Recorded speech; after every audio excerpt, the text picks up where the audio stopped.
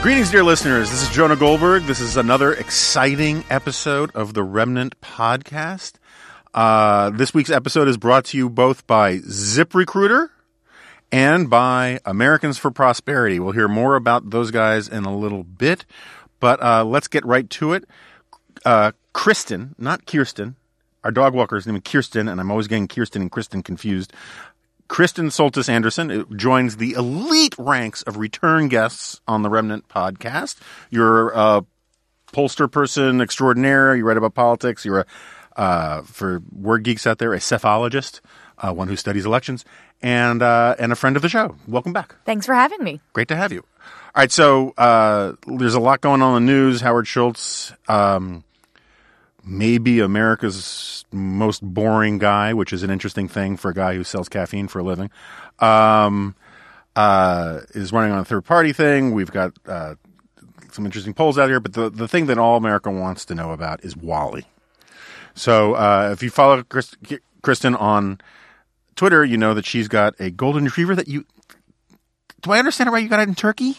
So I did not go to Turkey, but he is from Turkey.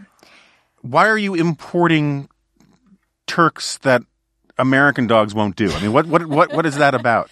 So I when I was growing up, I did not have a dog. I was always the friend that when I would go to a friend's house, they'd have to put their dog in a crate because I'd just be too scared. But in time and through puppy sitting a friend's puppy and such, I became a dog person. Really wanted a dog, but don't know anything about dogs. Yeah. Don't know anything about taking care of one. My husband grew up with a golden retriever, and so knew about the breed, knew what's normal, how to take care of them, etc. Among America's most harmless dogs. He's so fantastic. Yeah. But I also really wanted to adopt a dog that needed a home. I felt a little weird. I mean, anyone here who went to a breeder, this is no judgment on you. We all have our own journey to our fluffy loved ones. But I would like to have been able to rescue a dog, but there just aren't golden retrievers in shelters in the U.S. There's not a golden retriever rescue thing? Well, so this organization helps. There is a golden retriever rescue, but they've had very few dogs that they could adopt out. Yeah, because some of those are from overbreeding and they're kind of messed up. I mean, so we found this organization, Kyra's Rescue. I had just been Googling golden retriever rescues over a year ago, and had just been watching their website. And I guess in Turkey, having golden retriever puppies is a very trendy thing. Everyone wants a golden retriever puppy. And then they become dogs, and people let them go. They're not trendy anymore. And so there are stray golden retrievers. I guess stray dogs is a really big thing in Istanbul anyhow. Yeah. But there are just stray golden retrievers all over. And golden retrievers are really bad as stray dogs. Yeah. Because as you mentioned, they're total sweethearts. Yeah. So this organization finds Goldens in shelters there, which all the shelters in Turkey are no-kill shelters, which is a good thing. Yeah. But that means they're very overcrowded as well. And so finds dogs who would be good fits for American homes. And they come over as the cargo with, business travelers taking Turkish Airlines from Istanbul to Dulles. And so Wally, our vet thinks he's about 7. Yeah. He's got some scars on his face. But he is... For the garbage that I assume he has experienced in the last couple of years of his life, he could not be sweeter. Yeah. He's not aggressive at all. The only thing that just cracks me up to no end is because he's gone through periods of his life where we assume food was hard to come by, he is a super ninja about accessing food he's not supposed to access. And so I brought him to my office one day, and my staff was giving him an intelligence test because, Goldens are like sweet, kind of dopey. And they were like, oh, Kristen, is your dog... Like, he doesn't fetch. Even though retriever's in the name, he doesn't fetch. So they tried to administer an intelligence test to him. And then we left him in my office. And, I was away for, I don't know, not too long. He managed to open the door of my office, get out of my office, and consume 4 of my coworkers' turkey sandwiches. Nice. Go Wally. Came back. He's just sitting there in the middle of the office, tail wagging. Saran wrap debris all around him. So he's crazy smart when it comes to getting food. Yeah. Well, I used to have this, I've been a dog person all my life, and we used to have a basset hound. And, in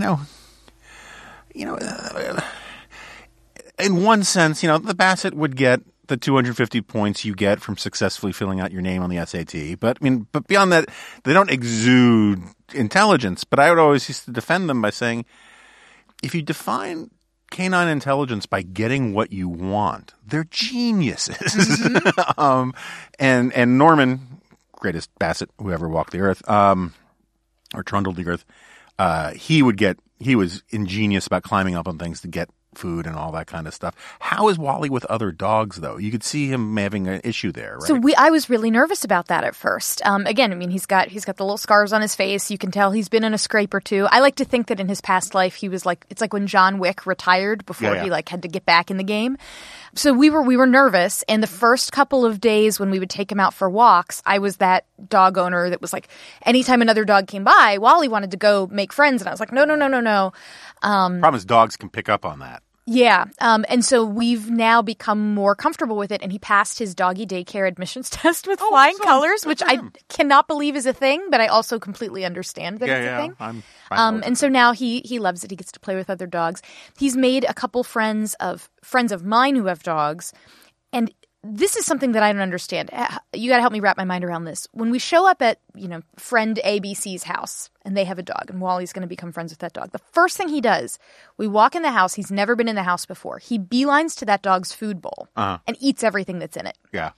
Now, question number one, knowing Wally and Wally being my only experience, I can't fathom a dog leaving food in a bowl. Yeah. Not just immediately consuming all of it. Yeah. But he just, that seems to be like his way of greeting new friends. Like he's very docile, but he's also like, oh, you've left food here? Don't mind if I do. Yeah. I mean, it depends on, so a couple things on this. One, it really depends on your confidence about the person's house that you're visiting. Like if Wally came to our house and he made a beeline for Zoe's bowl, Zoe might go John Wick after getting back into the life on him. I mean, because that is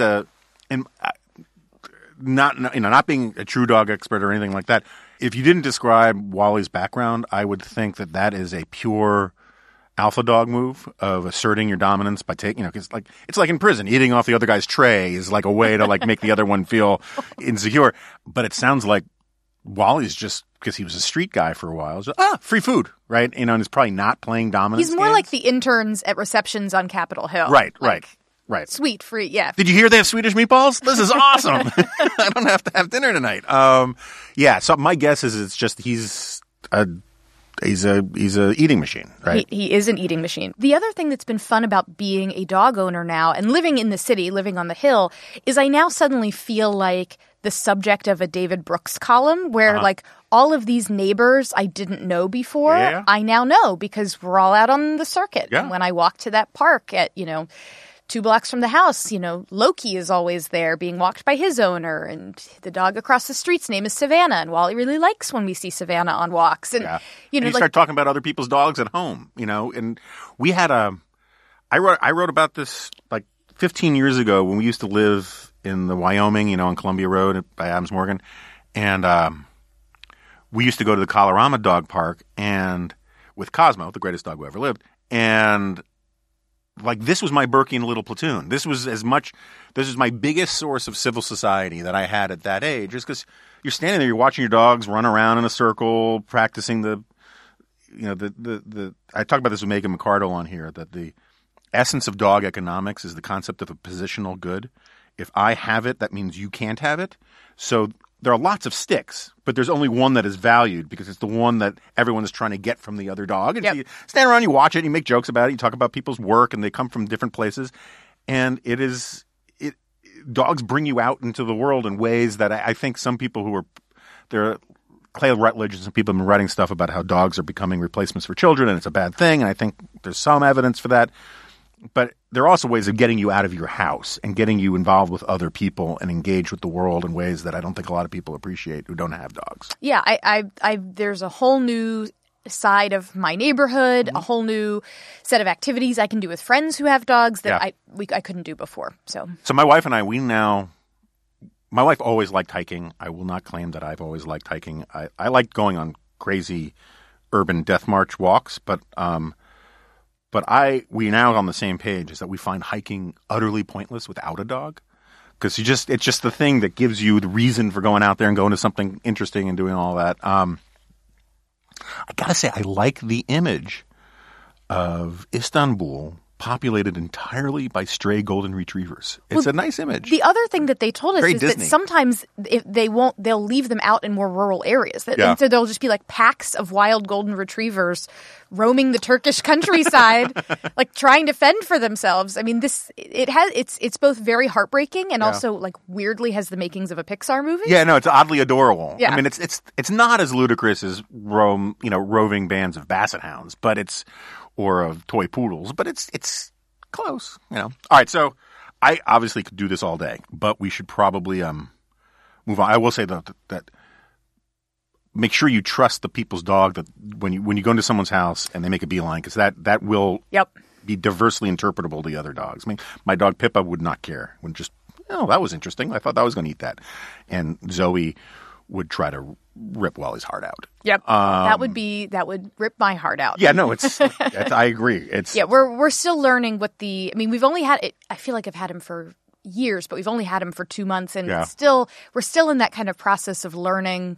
Like, what are his strange behaviors? Yeah. He figured out how to open our trash can the other day. We have like a little video from we have a little camera to watch him during the day of him standing up on his hind legs, putting his hand on the handle and walking backwards like he's a person. Yeah. And things he does not do in front of us at all. So he continues to be a mystery wrapped in an enigma. One of my oldest friends, Scott McLucas, who's used to have a Harlequin Great Dane, and he always told the story about how Harlequin Great Danes are the ones that look like Dalmatians, but they're like 6 feet tall or whatever.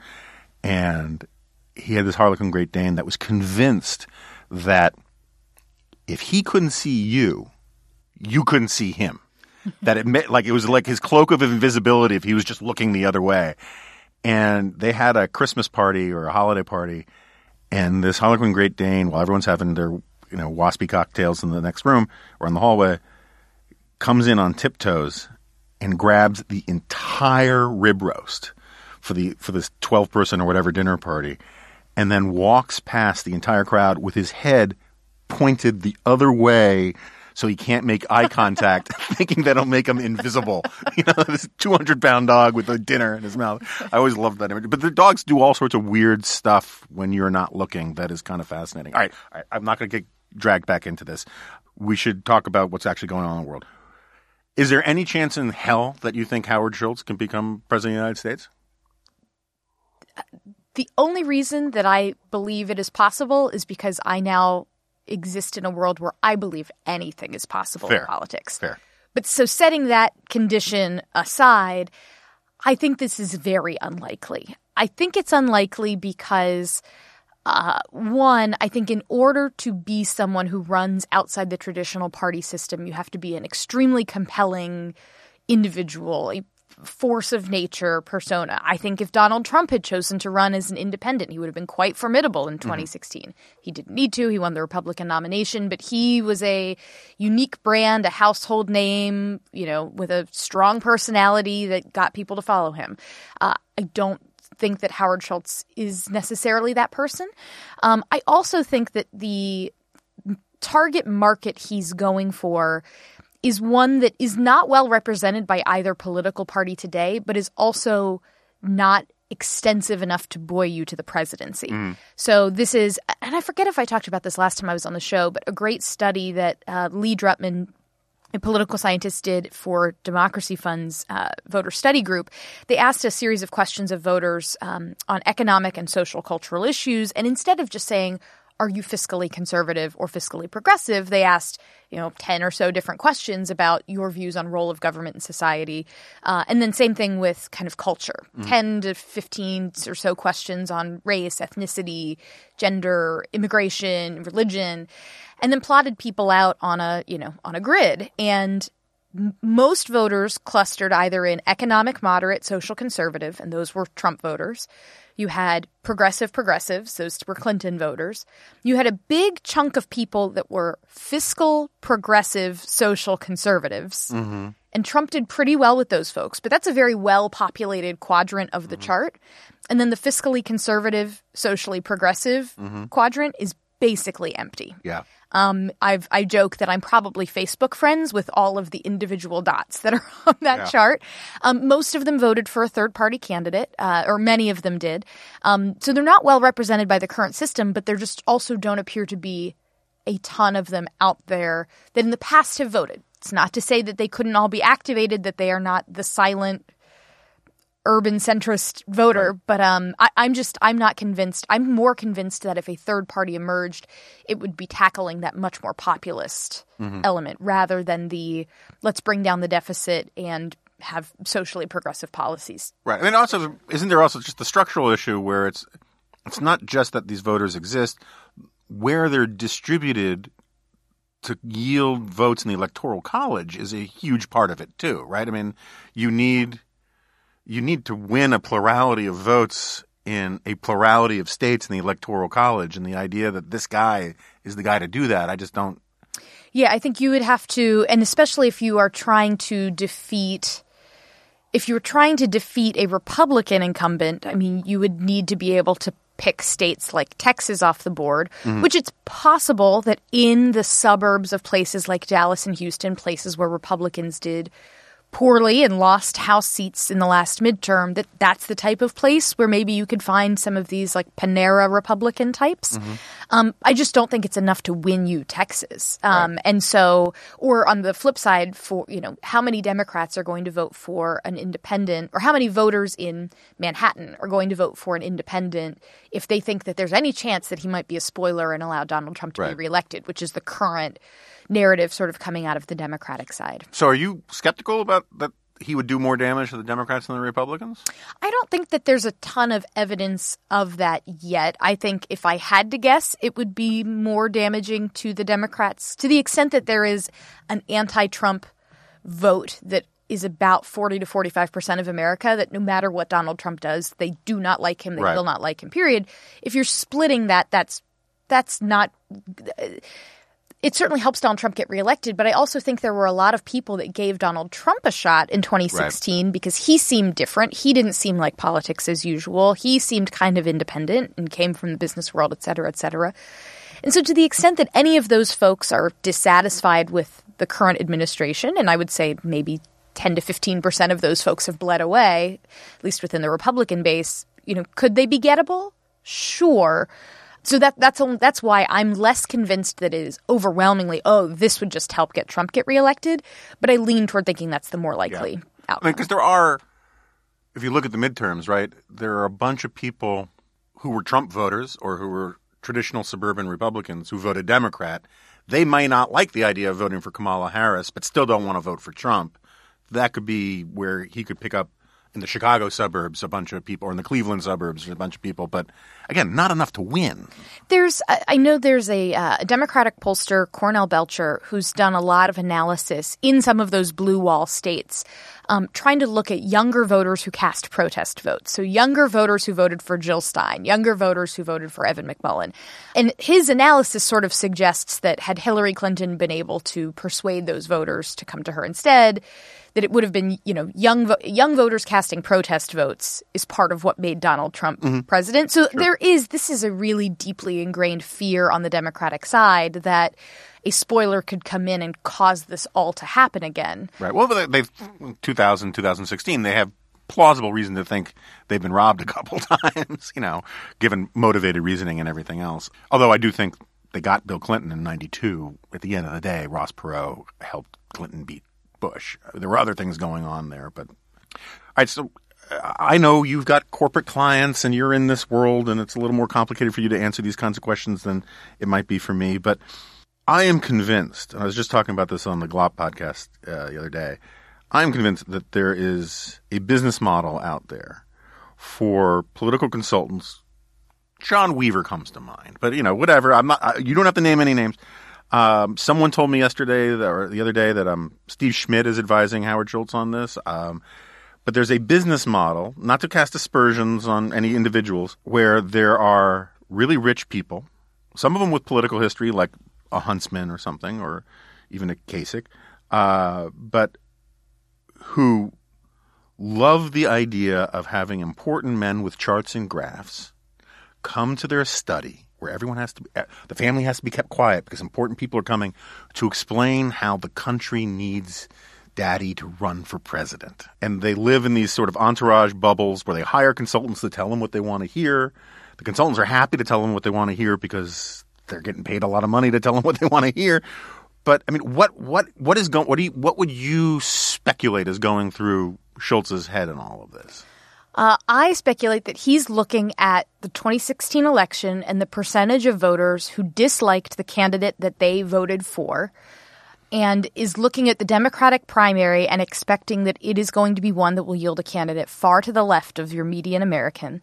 And that if we're staring down the barrel of another election where people are going to cast ballots for someone they don't like, can I emerge unscathed by this ugly system that will produce these two candidates that America doesn't like, and instead be someone who has a compelling personal narrative? I mean, I think that once you have been a prominent CEO, you've been at the top of one industry, it's easy to see yourself being at the top of another industry. Donald Trump proved you can make that transition somewhat seamlessly.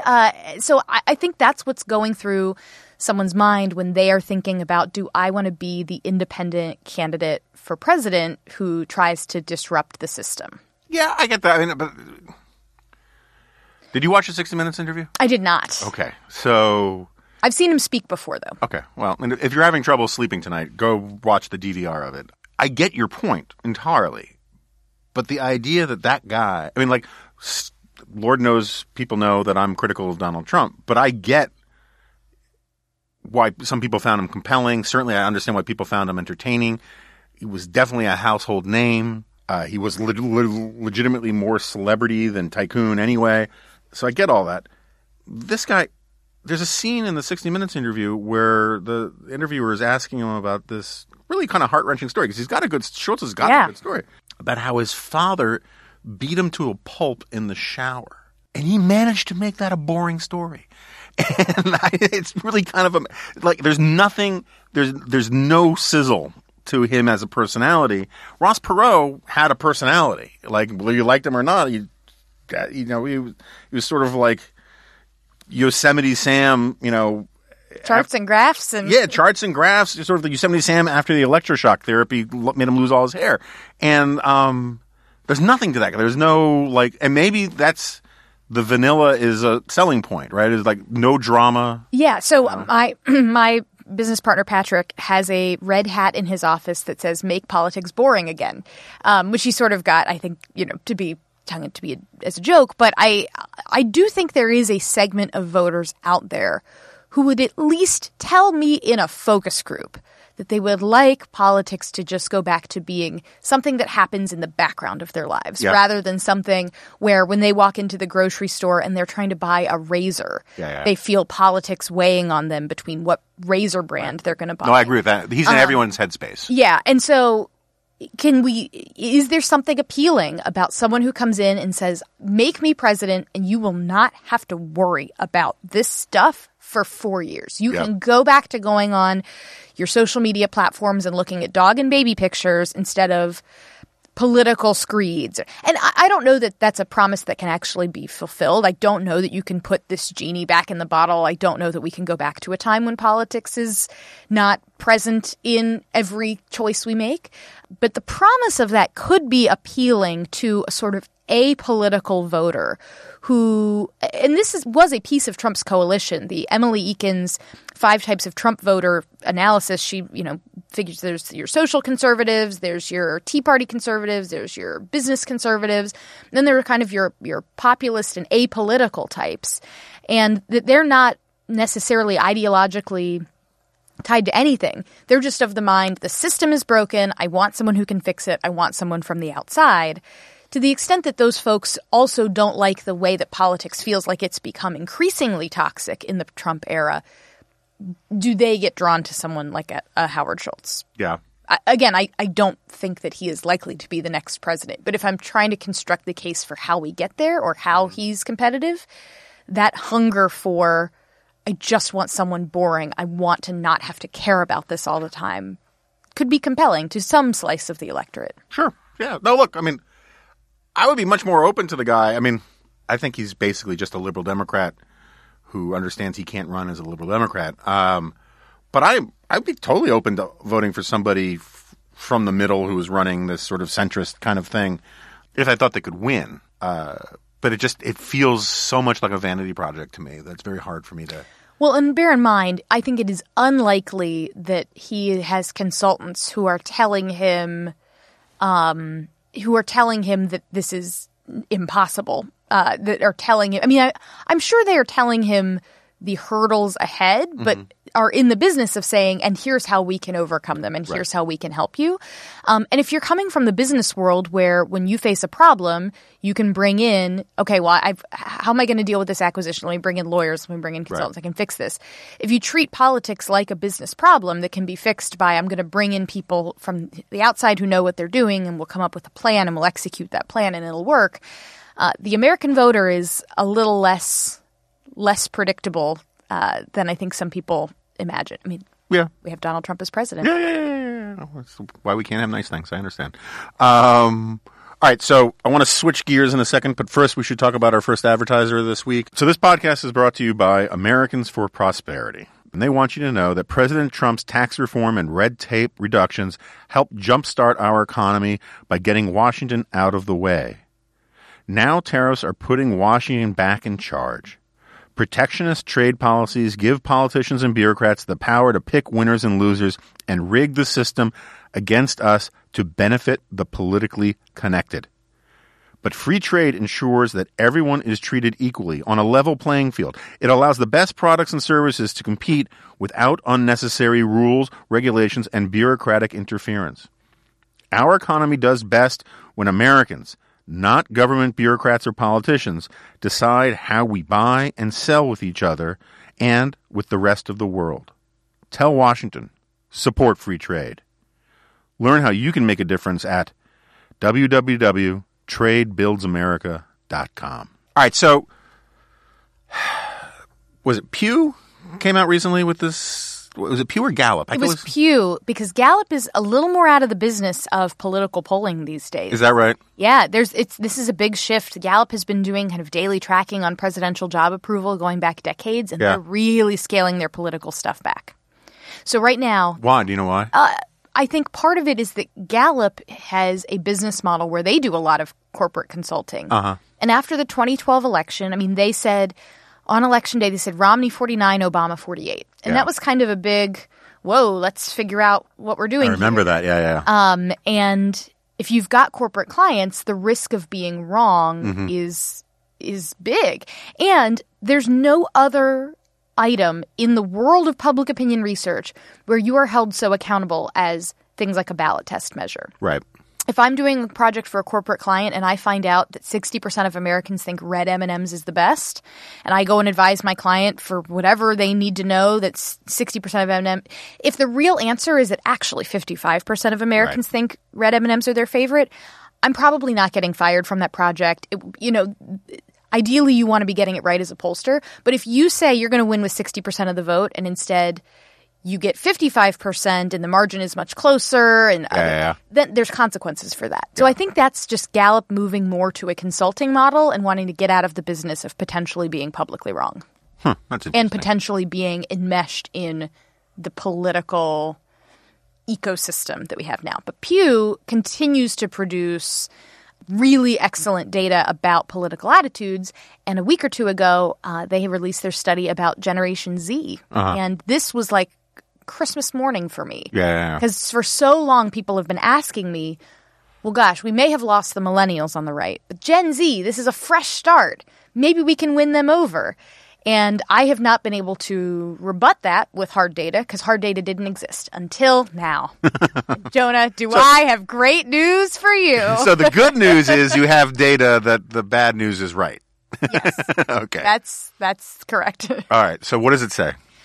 It says that Gen Z on almost every issue has political views that are right in line with where the millennial generation is.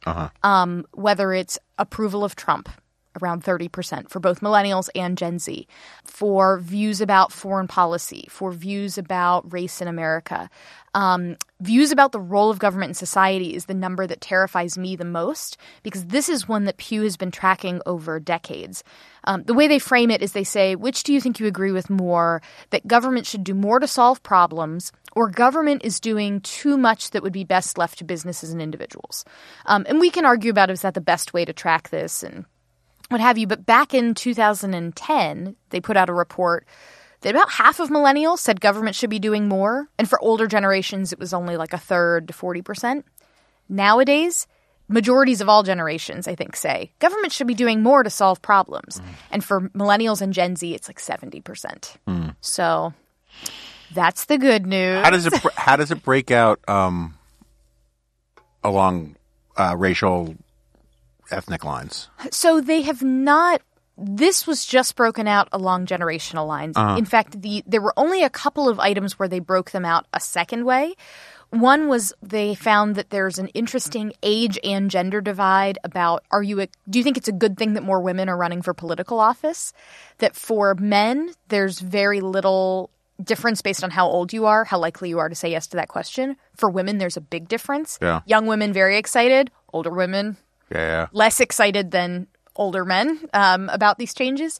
And the other big change that they saw by party and age was over the issue of race. And that was the way Pew was asked the question is something to the effect of, it is harder for Black Americans to get ahead than for white Americans. Trying to understand, do you think that systemic racism is a thing? For Democrats of all ages, there's 80% agreement with the statement. For older Republicans, 20% say yes. For Gen Z Republicans, 43% say yes. So younger Republicans have different views on the existence of and role of systemic racism in society. But for the most part, there were very few differences they said they found between the kind of Gen Z and millennials, with the exception of that race question and gender. And specifically gender-neutral pronouns. That is the one issue where Gen Z is further out than where millennials are. And they asked a couple different questions about that issue in the survey that all sort of showed a consistent pattern. Yeah. I mean, they are beating the hell out of kids my daughter's 15, goes to a private school. She can talk about this pronoun stuff better than I can. It's amazing how little resistance in elite circles that had, for good or ill. I mean, this is just a purely objective, analytical point. I think there's a lot of ill to it, but that's a topic for another podcast. Well, and it is what was interesting to me too is they even find that 7% of people in the silent generation, older than the baby boomers, say they know someone who uses gender-neutral pronouns. And I sort of floated that. I mentioned that number to my podcast co-host Margie and was like, does that number seem like unusually high to you? I feel like that's, for that generation, that seems high. And she says it's probably their grandkids. It's probably their grandkids or their great-grandkids. And so it's the sort of thing where if you looked at the polling data on same-sex marriage, where millennials were tended to be where boomers would end up 10 years later. And so it'll be interesting to see with these issues of sort of gender-neutral pronouns, et cetera, people who don't identify the gender binary, does all of that evolve for older generations as well? Or is this just a thing that stays unique to young people and continues as a big age gap issue moving forward? Yeah, I'm skeptical. There's something about this that is more of it feels sort of a social equivalent of the tulip bulb craze. I'm not saying that there aren't people who are legitimately transgender or don't have these issues and all the rest, but this sort of sudden onset of this sort of gender dysphoria stuff, I think there's a large social component to that institutions haven't figured out how to weed the real cases from the non-real cases, and there will be a correction over time. But it's, I have a friend who has kids at a very elite school in LA, and they go around to 9 and 10-year-olds and they ask the 9-year-old, 10-year-old boy, do you like girls? Now, I can tell you that the correct answer from a 9 or 10-year-old boy is either ew, no, or I don't know. And if you say I don't know, then they say, oh, so you're questioning. and they put you someplace else on the gender spectrum. I just think that's grotesque that these schools are deciding to impose this stuff at that early an age because it's fashionable. I think it'll be fixed. But anyway, we don't need to get into all that. And nothing I say should be assumed to be something you agree or disagree with, just to save you. I'm just here giving you the data. That's fine. I'm just here giving you generations are viewing this in very different ways. So let's talk about other things that generations are viewing differently. I recently wrote a column about how one of the possible scenarios you could have for a GOP primary against Trump is sort of replay the Eugene McCarthy scenario, where Eugene McCarthy came in with huge support among college kids who were sort of they got clean for Gene, right? And they shaved their hippie beards and cut their hippie hair and dealt a vicious blow to LBJ in the New Hampshire primary. People seem to forget that LBJ actually won the New Hampshire primary, just sufficiently narrowly that he pushed him out of the race. But support for primarying Trump is much, much higher among young self-described conservatives and Republicans than it is among older ones. How much should I be reading into those numbers about how among young conservatives being much more hostile or much less MAGA than older conservatives? Is that a lasting thing? Is it an artifice of the data because a lot of young people have just left the Republican Party? How should I read that?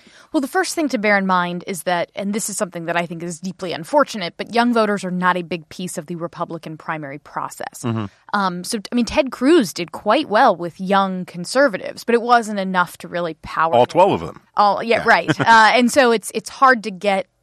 It's much harder to have a youth movement on the right than it is on the left in modern American politics to transform the way a party looks. You also have, I think, on college campuses today, and this is something where I'm still trying to collect more data points, but a lot of young people who they're not necessarily crazy about the president. I mean, his job approval is lower among young conservatives than it is among older conservatives, but they are fighting battles on campus that in some ways are similar to the battles that the president is fighting about political correctness and what have you. And so even if they don't love him, or even if they might have preferred someone else, I don't know that there's a huge appetite to throw him out.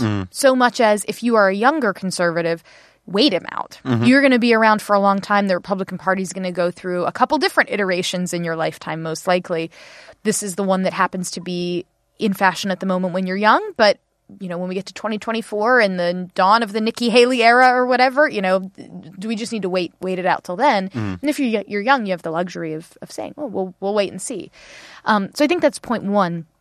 I do also think, and this is something that it's that the moral foundations theory look at things, loyalty and being sort of, I need to be loyal to my in-group is something that Jonathan Haidt found was more prevalent among conservatives than among progressives. But I also tend to find it's more stronger among older versus younger. And that could be because older tends to be more conservative in this day and age.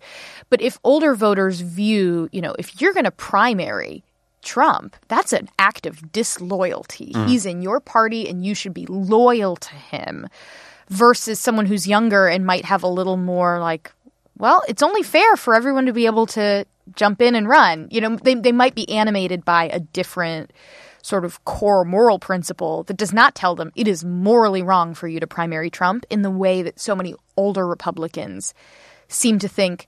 I mean, if you take a look at Mitt Romney's job approval numbers among Republicans, they're terrible right now. And it's in part because he is saying what he believes to be true. He's putting his opinion out there. But if it is viewed as disloyalty, that is viewed as like a character flaw that you have morally transgressed, right, and therefore should be cast out of our circle. And I think that's a big way that older conservatives think about this that just may not be as prevalent among younger ones. So I've been doing some real hard thinking about this. And I guess one question I would really like to know is, and I don't know if you have the answer to it, is that if you dig down on the data, this question of disloyalty, I think, is a real one, right? How much of it is perceived as disloyalty to the man and how much of it is disloyalty to the party, which are slightly different things, or to the cause, let's say, right? To conservatism. Because as you saw, here's what I'm getting at. Like when Trump caved on the government shutdown, and I'm sorry, listeners, he caved. There were two groups, right, who had these instant reactions. There were the sort of, for want of a better label, the sort of Trumpists who were like, genius. Trump has them exactly where he wants them. This is the long play, right? My colleague Conrad Black has a piece saying how he outsmarted the Democrats, which I think, with all due respect, is ridiculous. You had all sorts of the sort of MAGA Trumpist people trying to spin this and turd polish this into something glorious, right? And then you had the sort of Ann Coulter crowd, which I will call, for want of a better label, call them the America Firsters, who are committed to a cause or an agenda more than they're committed to the man. And so if primarying Trump pings the moral foundations theory center of the brain about disloyalty, do you have any sense, even a guess, how many are pissed off by that because they feel it as an affront to their man? And how many are pissed off because they feel like it's an affront to their cause? I think for an awful lot of folks on the right, there's not a great deal of separation between the two these days. That for all of Trump's flaws, if he is the guy who is the only one who is capable of winning and therefore the only one capable of advancing their cause, anything that might harm him could potentially mean he doesn't get reelected and therefore would have been a selfish act that led to the Kamala Harris presidency. Yeah. Okay, so I just want to push back.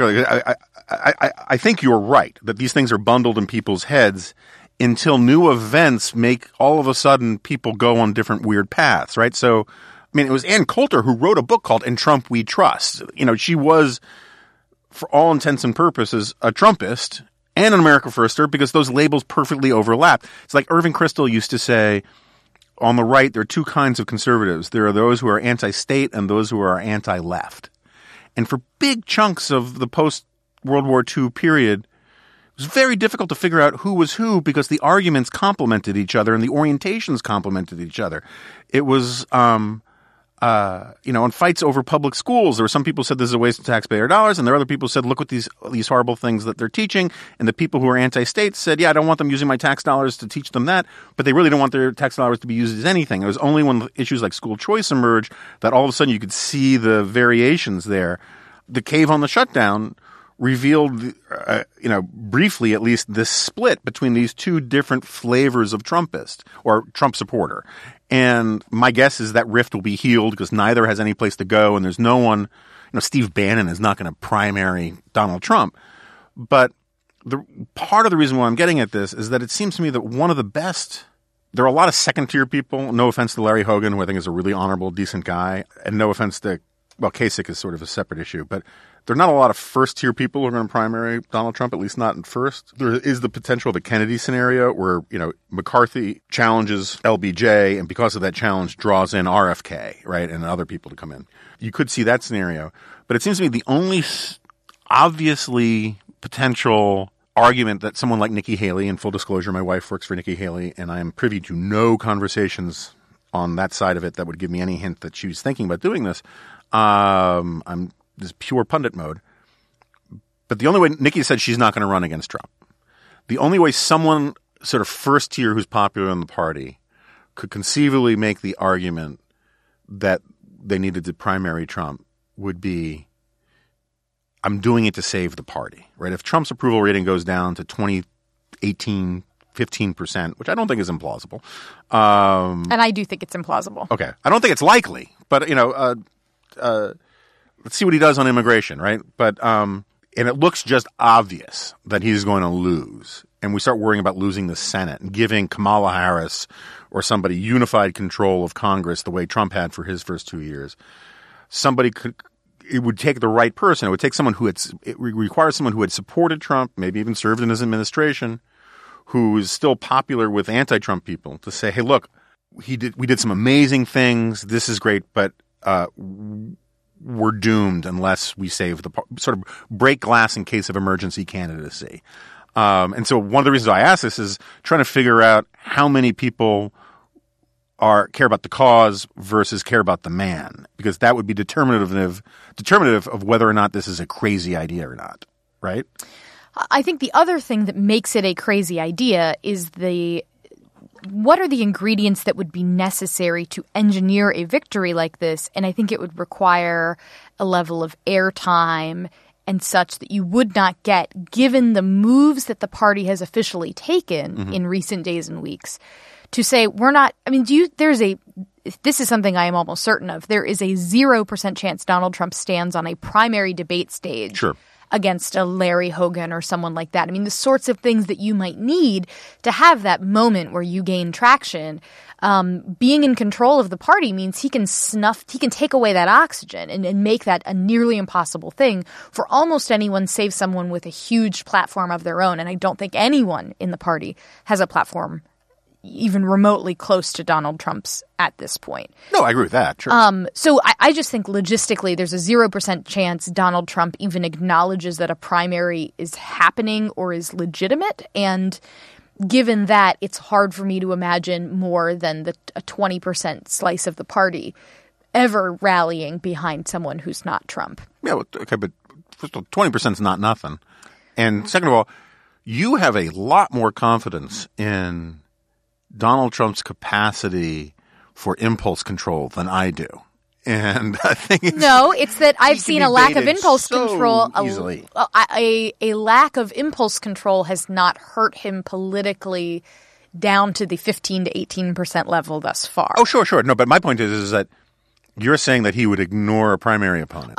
Ignore, not necessarily, would not appear on the same stage with, would probably go after, which, as has been the case with every book that comes out that he attacks, suddenly they sell tons of copies. Right. But I don't think being attacked by Trump is the path to winning the Republican nomination.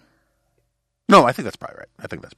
You know, look, I think you're absolutely right that part of the problem is trying to figure out if there is a candidate to recruit or if there is a candidate that can be recruited. And since we're on the topic of recruiting – wow. Amazing transition. That brings me to ZipRecruiter. You know, there's only one thing that's more exhausting and overwhelming than trying to find someone to primary Donald Trump or to run as an independent, and that's hiring for your own business. Hiring can be pretty time-consuming. You post a job to several online boards only to get tons of the wrong resumes. Then you have to sort through all of those resumes just to find a few people with the right skills and experience. Those job sites that overwhelm you with wrong resumes, they're not smart. That's why you should do the smart thing and go to ZipRecruiter.com/dingo. Unlike other job sites, ZipRecruiter finds qualified candidates for you. It's powerful matching technology scans thousands of resumes to identify people with the right skills, education, and experience, and actively invites them to apply to your job. So you get qualified candidates fast. It's no wonder that ZipRecruiter is rated number 1 by employers in the U.S. This rating comes from hiring sites on Trustpilot with over 1,000 reviews. And right now, my listeners can try ZipRecruiter for free at this exclusive web address, ZipRecruiter.com/dingo. If you love the show, or frankly, even if you like it, or even if you hate it, but you just need to hire somebody good, show your support to it and ZipRecruiter by going to ZipRecruiter.com/dingo. That's DINGO. That's ZipRecruiter.com/dingo. ZipRecruiter, the smartest way to hire. All right, so let's turn it to a little bit more rank punditry just for a second. Where do you see the Democratic field? What is the high watermark? How many candidates do you think they're going to have before it starts to go down? There will be 1 million candidates. Yeah. I mean, that's not an exaggeration. Do you think they pass 20? No, 20 might actually be. I think it's going to look a lot like the Republican field last time. Yeah. Because the incentives are there. Why not? You never know. Bernie Sanders was polling at negative 6% in the Democratic field 4 years ago this time, and now he's Bernie Sanders. I mean, so there's no reason not to. And if you're someone like South Bend Mayor Pete Buttigieg, who I'm glad you pronounced that because I'm not going to. I have actually been a sort of a fan of. I wrote a piece about him for a Swedish magazine like a couple of years ago. Oh, I saw that. Regularly reading Swedish publications. He's just someone that I'd had my eye on for a while, who I think is impressive. I don't necessarily know that I think he's going to win the Democratic primary, but I am going to be fascinated to see to what extent this primary is actually about these policy divides. Who wants Medicare for all versus who doesn't? What are their approaches to criminal justice? And how much this is about personality and electability. Mm-hmm. Because the number one thing that Democrats want is not Medicare for all. They want Donald Trump to not be president anymore. Right. And whatever will get them that. And so to what extent are Democratic primary voters trying to be strategic? Oh, maybe I like Kamala Harris, but I feel like Amy Klobuchar is more electable, or vice versa. How much is electability consciously or unconsciously driving this primary? Because I actually think in some ways you could make the case that Donald Trump won because Republicans were tired of losing presidential elections, and they thought, well, neither the Ted Cruz camp nor the Marco Rubio camp seems to have a theory of the case for how you win. Donald Trump, his theory is that you just blow it up and you do things totally differently, and I like that. I believe, consciously or unconsciously, a desire for an electable candidate, weirdly, was a part of how Donald Trump wound up winning the Republican primary. I think that's right. And so that for me is what there's so much talk now. Kamala Harris did a town hall. She said she wanted Medicare for all. She said she would eliminate private healthcare plans. I mean, yes, that stuff's going to wind up in ads. Especially if she's the Democratic nominee, it'll be in every Republican ad, but it'll probably be in half of her opponent's ads. Look, she wants to take away your health insurance. But is it actually about that, or is it about who do they think has what it takes to stand on the debate stage against Donald Trump and hold their own and beat him? Mm-hmm. And to that end, do they want someone who's fiery and feisty and he or she fights, or do they want someone who goes high when he goes low? Yeah. Yeah. And that's why, I think I have always sort of thought Amy Klobuchar is interesting, coming from this part of the country that Democrats need to figure out how to win back. She's someone who, in the political work I've done in Minnesota, swing voters in Minnesota who did not love Al Franken still nonetheless thought, oh, well, she's fighting for me. But if Democrats want someone who's going to stand up there and go insult for insult with Donald Trump, she may not be your person. So this, for me, I think we're going to spend a lot of time talking about, they've just rolled out this plan for, Kamala Harris has this tax plan and so has this Green New Deal. But are Democratic voters going to be focused on that, or do they just want to know temperamentally this person can stand on the stage and get the job done? Yeah, it's funny because that's what got John Kerry the nomination in 2004. It was I remember writing about this and looking at the polling. It was so many Democrats said, I think he's the most electable. I think his military record will help him attract other voters. And it was so obvious in all these, exit interviews and profile pieces that what they were really saying is, I don't like him, but I think other people will like him. And I think that gets you into trouble. Like, if you don't actually like the candidate, maybe you're detecting something that other people will detect too, and it could be a problem. But you bring up Klobuchar, who I like, reminded me of this, I'll just be honest, this amazing, what I think is an amazingly, exhaustingly stupid trope, which is if you say a female candidate isn't likable, it's automatically now considered sexist. And I think Klobuchar is likable. She seems like a nice lady, and she seems like a serious person, and I think one of the only people who handled themselves well in the Kavanaugh hearings. I actually personally think Elizabeth Warren is more likable than a lot of people on the right do. There's something – I like nerds, and I like – standing in your kitchen drinking a beer and hanging out with your golden retriever is the most relatable thing a candidate could possibly do to reach a target audience of one. That's right. That's right. And but as just a general but meanwhile, I think Gillibrand is – she drives me crazy, and I can't stand her. And so, but how much of that are we destined for going into 2020? And what do you make of the merits of this? Does being female automatically give you a force field from being criticized on the merits or about your personality? I don't think being female should give you a force field for being criticized on the merits. I think that there are certain things that male candidates can do. Like, let's take, for instance, the recent Beto O'Rourke, Beto's Diary, what have you, which, I think is the sort of thing that if a female candidate was doing, people would be like, well, she's... I mean... Yeah. That's fair. I think that she would be perceived as cuckoo in a way that's different than, like, Beto. It's like, oh, he's an endearing guy, like, finding himself on the road. I think that... So I do think there are double standards. Mm-hmm. I do not think that means that you should not call a spade a spade. Right. And I think that women as candidates should not be treated with kid gloves. But I also don't, and I think this is maybe more of a Democratic side thing than a general thing. I don't view women as tending to be treated with kid gloves in politics. Yeah.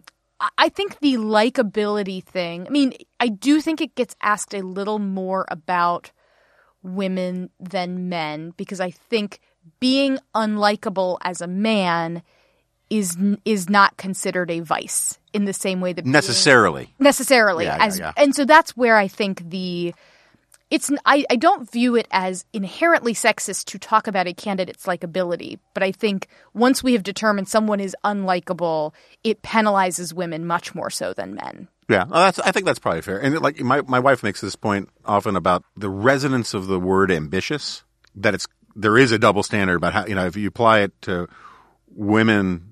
Wow, she's so ambitious. It sounds like the female candidate is reaching above their real rank or their real status in some way, in a almost presumptuous way that doesn't apply to men. I think that's fair too. But it just, it goes back to the Hillary Clinton thing. In 2016, a lot of people, a lot of Trump voters, I mean, including, people like me who weren't Trump voters, there's this inherent bullying involved where other people get to decide everything that you think based upon the fact that the person you're criticizing is of a different gender or a different race. I mean, Brian Stelter, that's his name, Stelter? He did that panel about Alexandria Ocasio-Cortez, and, all these journalists are defending Cortez for, crafting her own narrative when she lies in the press or gets facts wrong, right? But meanwhile, Trump is, this demon for getting stuff wrong. And the explanation for why conservatives don't like her, and personally, I actually kind of do find her likable,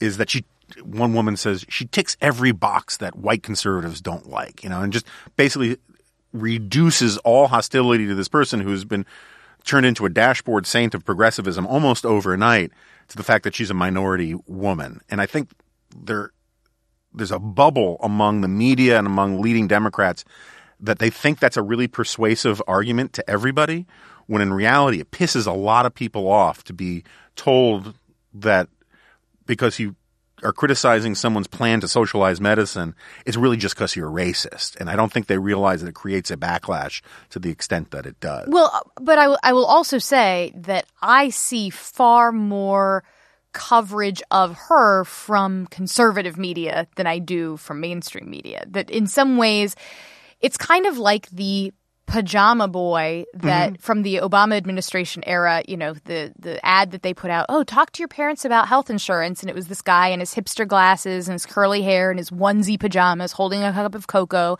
that his mom made for him. He didn't make it himself. And, he's this stupid millennial. Spoken neutral pronouns. Shaking their fist at him. It blew up as a thing because for conservatives, he represented, look at this path we could be going down. Sure. And so, she's someone who is young and someone who holds very far left views. And it's kind of like look, this is the path we could be going down as a country.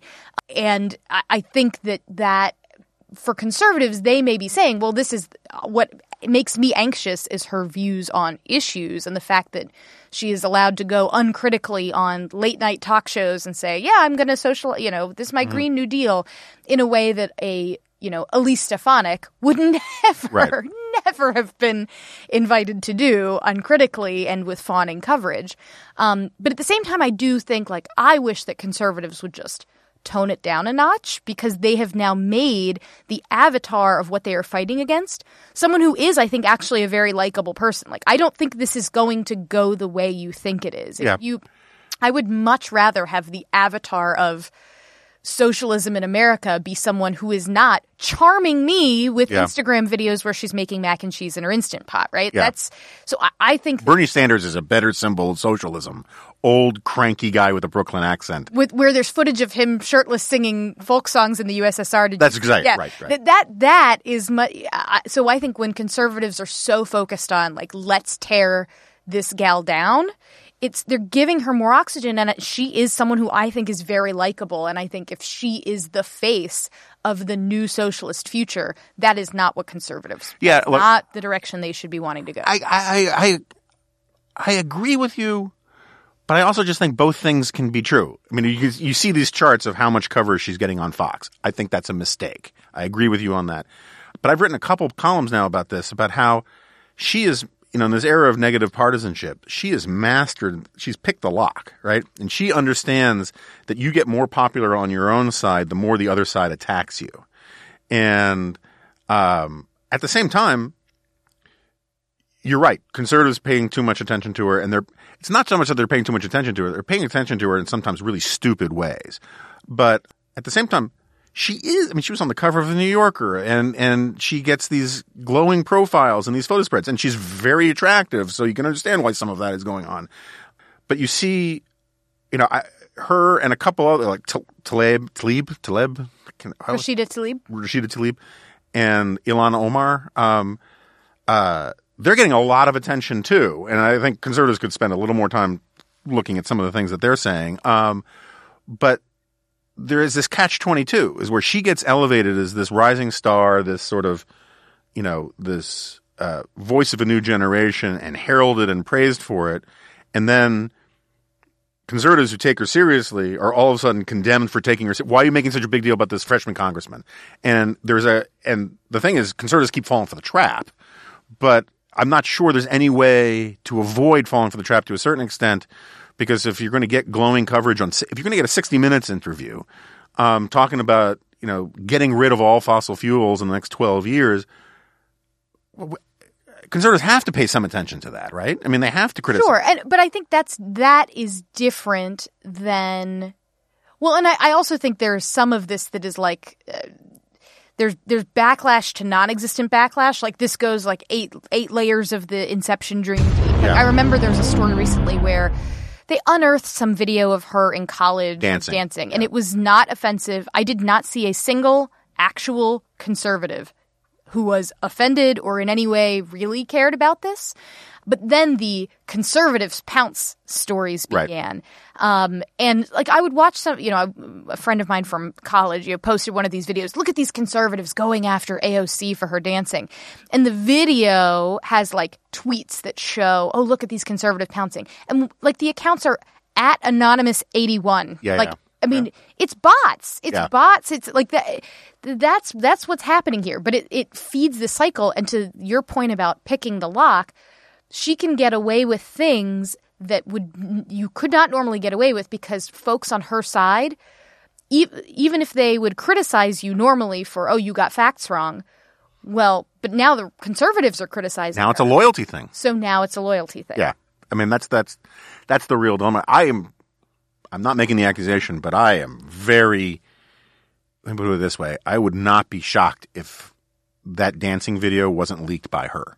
It would be a genius move. Yeah, I mean, because she's very good at trolling and inviting the counter backlash that makes her more popular. And, it's sort of like, the White House, there was that story a year ago about how there are people in the White House who, when they're handling Trump's Twitter feed, deliberately put typos in it because they think it's a sign of his anti-elitism. And when the elites make fun of his typos, real Americans see that as the establishment circling, and it's all wheels within wheels BS to a certain extent. But I think it works on social media in all sorts of interesting ways. The only good thing on social media are pictures of our dogs. That's exactly let's right. Be clear. Yeah, no, that's exactly it's the only reason I still go to the internet. And I will say this, so on the dog tweeting thing,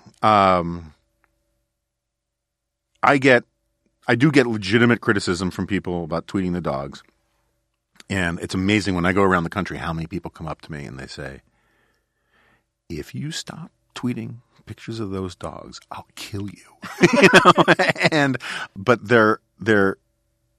But every now and then I'll highlight someone's criticism about tweeting the dogs, and I will admit it's partly a social media strategy because it enrages so many more people to how dare you tell Goldberg to stop tweeting Pippa's or whatever it is, but it's true. It's it really is one of the last things on Twitter that just makes you feel good about things, in part because it's completely or almost completely immune to politics. And because politics are just awful now. All right, so we're going to wrap up, but I did want to ask you, because I've been talking about this for a while with some other people, about the parties.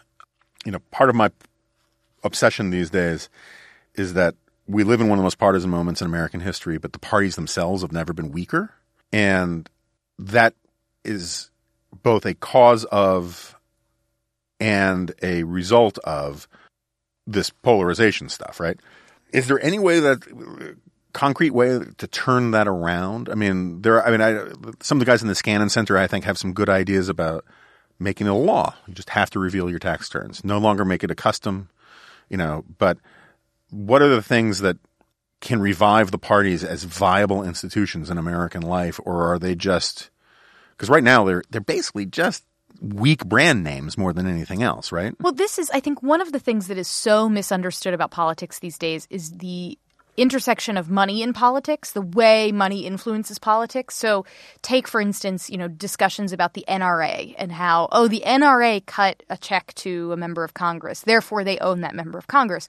No, the reason why that member of Congress votes in favor of Second Amendment protections is because they, A, personally believe it, and that's why the NRA supports them. The causality arrow goes the other direction. Right. Or two, it's because in that member's district, there are X thousand NRA members. It's not, the focus gets turned into the money rather than. So what has happened. And the NRA performs a party function that the party's not doing anymore about mobilizing voters. And legally can't do anymore. Right. Or legally. Parties back in, pre-BICRA, bipartisan campaign reform. I know the BCRA has now, that became an acronym for something else. Yeah, no, that's right. It was one of the healthcare bills. Yeah. BCRA or something. The original BICRA was campaign finance reform, and it was one of those extremely well-intentioned bills. We're going to get money out of politics. But instead, the money left the parties and just went other places where it is even less accountable to people, where it is less tethered to here is a candidate who I can hold accountable for this ad that I think is, improper, or that now you have, in a way, the good intentions of getting money out of the system have now pushed that money to other places. And I think until you change that, oddly, and I'm not saying I support this, but I think if you allowed unlimited but fully disclosed campaign hard money to the parties, yeah, you would see the parties become renewed as institutions again instead of being weak and sort of that would be a byproduct. Not saying I support it, but just that is one outcome you would get. And interestingly, I was talking to a friend a few weeks ago who had run in a Republican primary and had lost to an extremely well-funded or extremely wealthy self-funded candidate.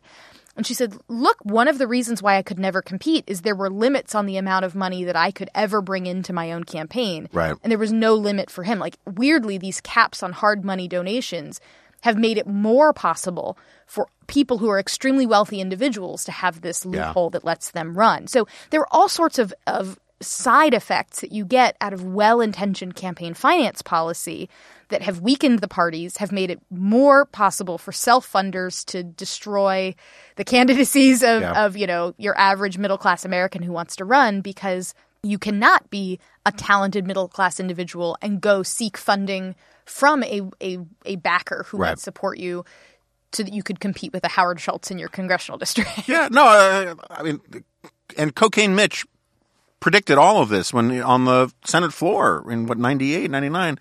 He just said, look, we're not moving money out of politics. We're moving money out of the parties. And so now we have all these institutions that are not accountable, that are single issue institutions that get you into all sorts of problems with the sort of concentrated benefits, diffuse cost issues that you get with special interests. And I would I agree with you. I want to hear more about the proposal, but I kind of like the idea of having unlimited hard money donations to the parties. Make it full, disclosure and all the rest. Make it transparent. But because as it stands, the way you become powerful in the party is being popular. Period. Right? There's no other consideration. And the parties at least used to have a long-term institutional interest in protecting their brand beyond the next election cycle. That's gone. That's 100% gone. And that's why the young voter question continues to elude Republicans. Yeah. Because as long as they're not they're not perceived as being important in the election that's happening 24 months from now, it doesn't matter that they're going to be important to what the party looks like 24 years from now or 4 years from now. The incentives are very, very, very short term. Yeah. And that has led us to the politics we have today. And that's the same issue with minorities, ethnic minorities with the Republican Party, is that they're always just thinking about what's going to help our candidate this cycle, not about what's going to expand the party after all the old people die. But Kristen's nodding. All right, well, Kristen, thank you very much for coming on. We would love to have had Wally here, but we're going to save that for when we have video capability and maybe do a YouTube show. And thanks again. Thanks for having me. Okay, so Kristen has left the building, and we're still working on a better leave the building sound effect, right? You're struggling with this, or no? I for the last episode, I chose the door slam noise from "Don't Bring Me Down" by ELO, as everyone knows, my favorite band now. But someone on Twitter suggested the whoosh noise from Star Trek with the door that from Mission Control. What is it called? The bridge. The bridge, yeah, or basically all the doors on the ship. Yeah. That would be a good one too. There's also the sound effect where they had the secret death ray that made people go and disappear in the parallel universe one in Mirror Mirror, which was very similar to basically the only sound effect that existed on Lost, the original Lost in Space. But I leave it to you. So what'd you think of all that? Well, my thoughts are complicated, but we don't have much time here. No, that's true. I got to get to New York. I like Kristen. She's not to go all Fargo, she's a super lady.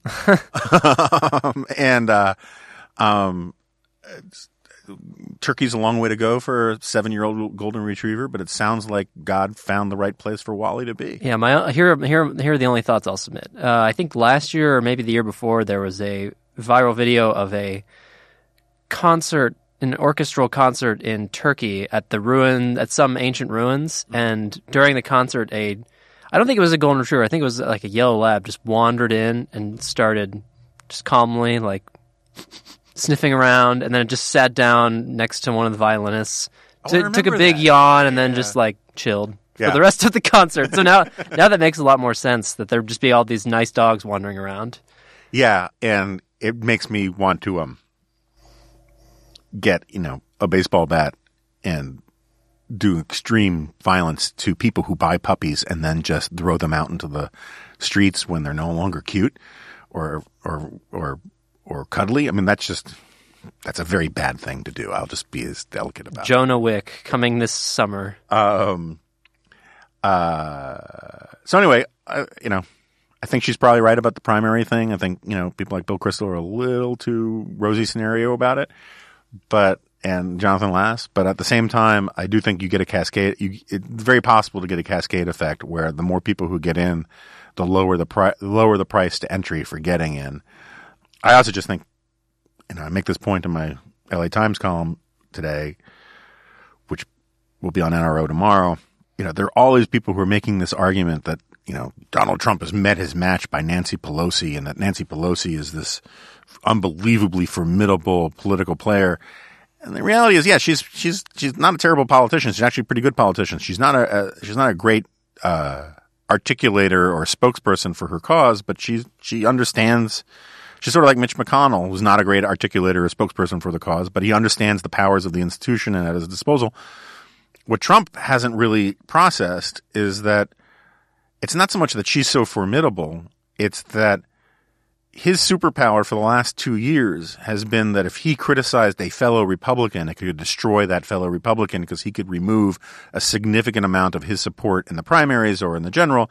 And because Trump commanded the support of most of the rank and file voters on the right, and people were more loyal to him than they were to like Mitt Romney, which was sort of like what Kristen was saying earlier about Mitt Romney's approval ratings. That is just not the dynamic anymore. Trump can attack Nancy Pelosi all he likes. It's just going to make her more popular. It's going to solidify the support from her base for all the reasons we were getting at about, negative partisanship.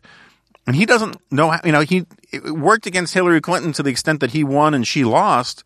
But Hillary Clinton was a different entity in a different position with no institutional power. And he was trying to win over the marginal swing voter in a handful of states, which he managed to do, even though he lost the popular vote. Him attacking Nancy Pelosi and Chuck Schumer doesn't hurt those guys. It helps those guys. He can't move voters against them. And they, meanwhile, certainly in the House, can do all sorts of stuff that hurts him. It's just starting with subpoenaing people. And so I think the next 2 years are going to be so much uglier for Trump than the previous 2 years. And Trump is basically starting his presidency over in a certain sense because he doesn't know.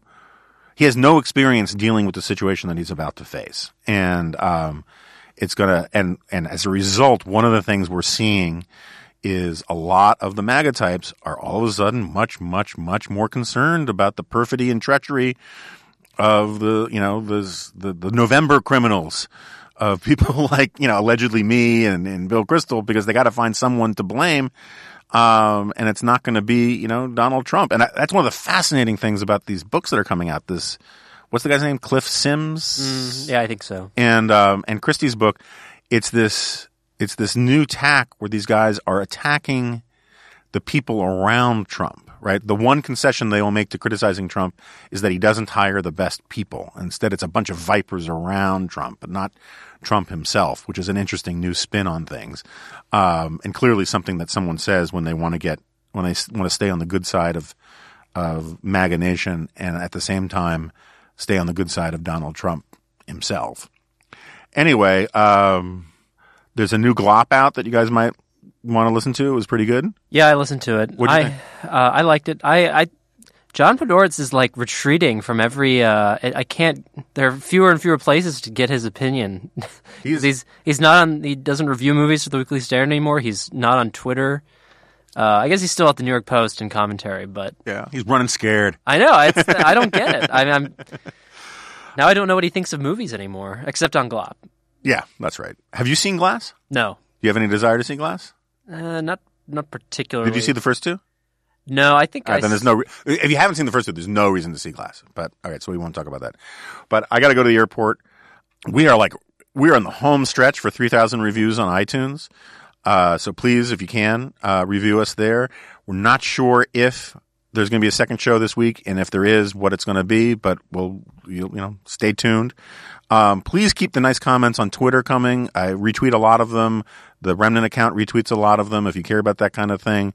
But, word of mouth and viral marketing in some ways is the most important way of moving this thing out there. And, I can't let all of these, niche podcasts like Crabs in the Bucket pull me back down. So if you can help out, I really appreciate it. And, thank you very much for listening. And I'll see you next time. No, this podcast.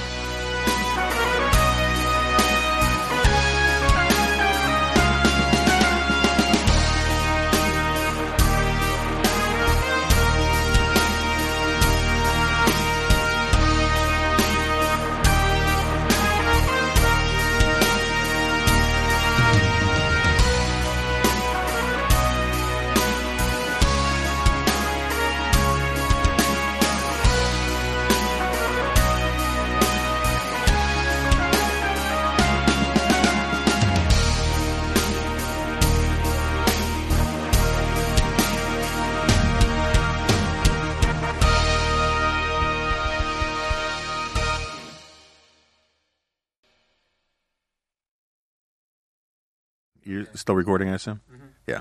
Jack's pissed. You have no idea how I ever feel. You're just guessing. My poker face is incredible. Yeah, that was a non-denial denial.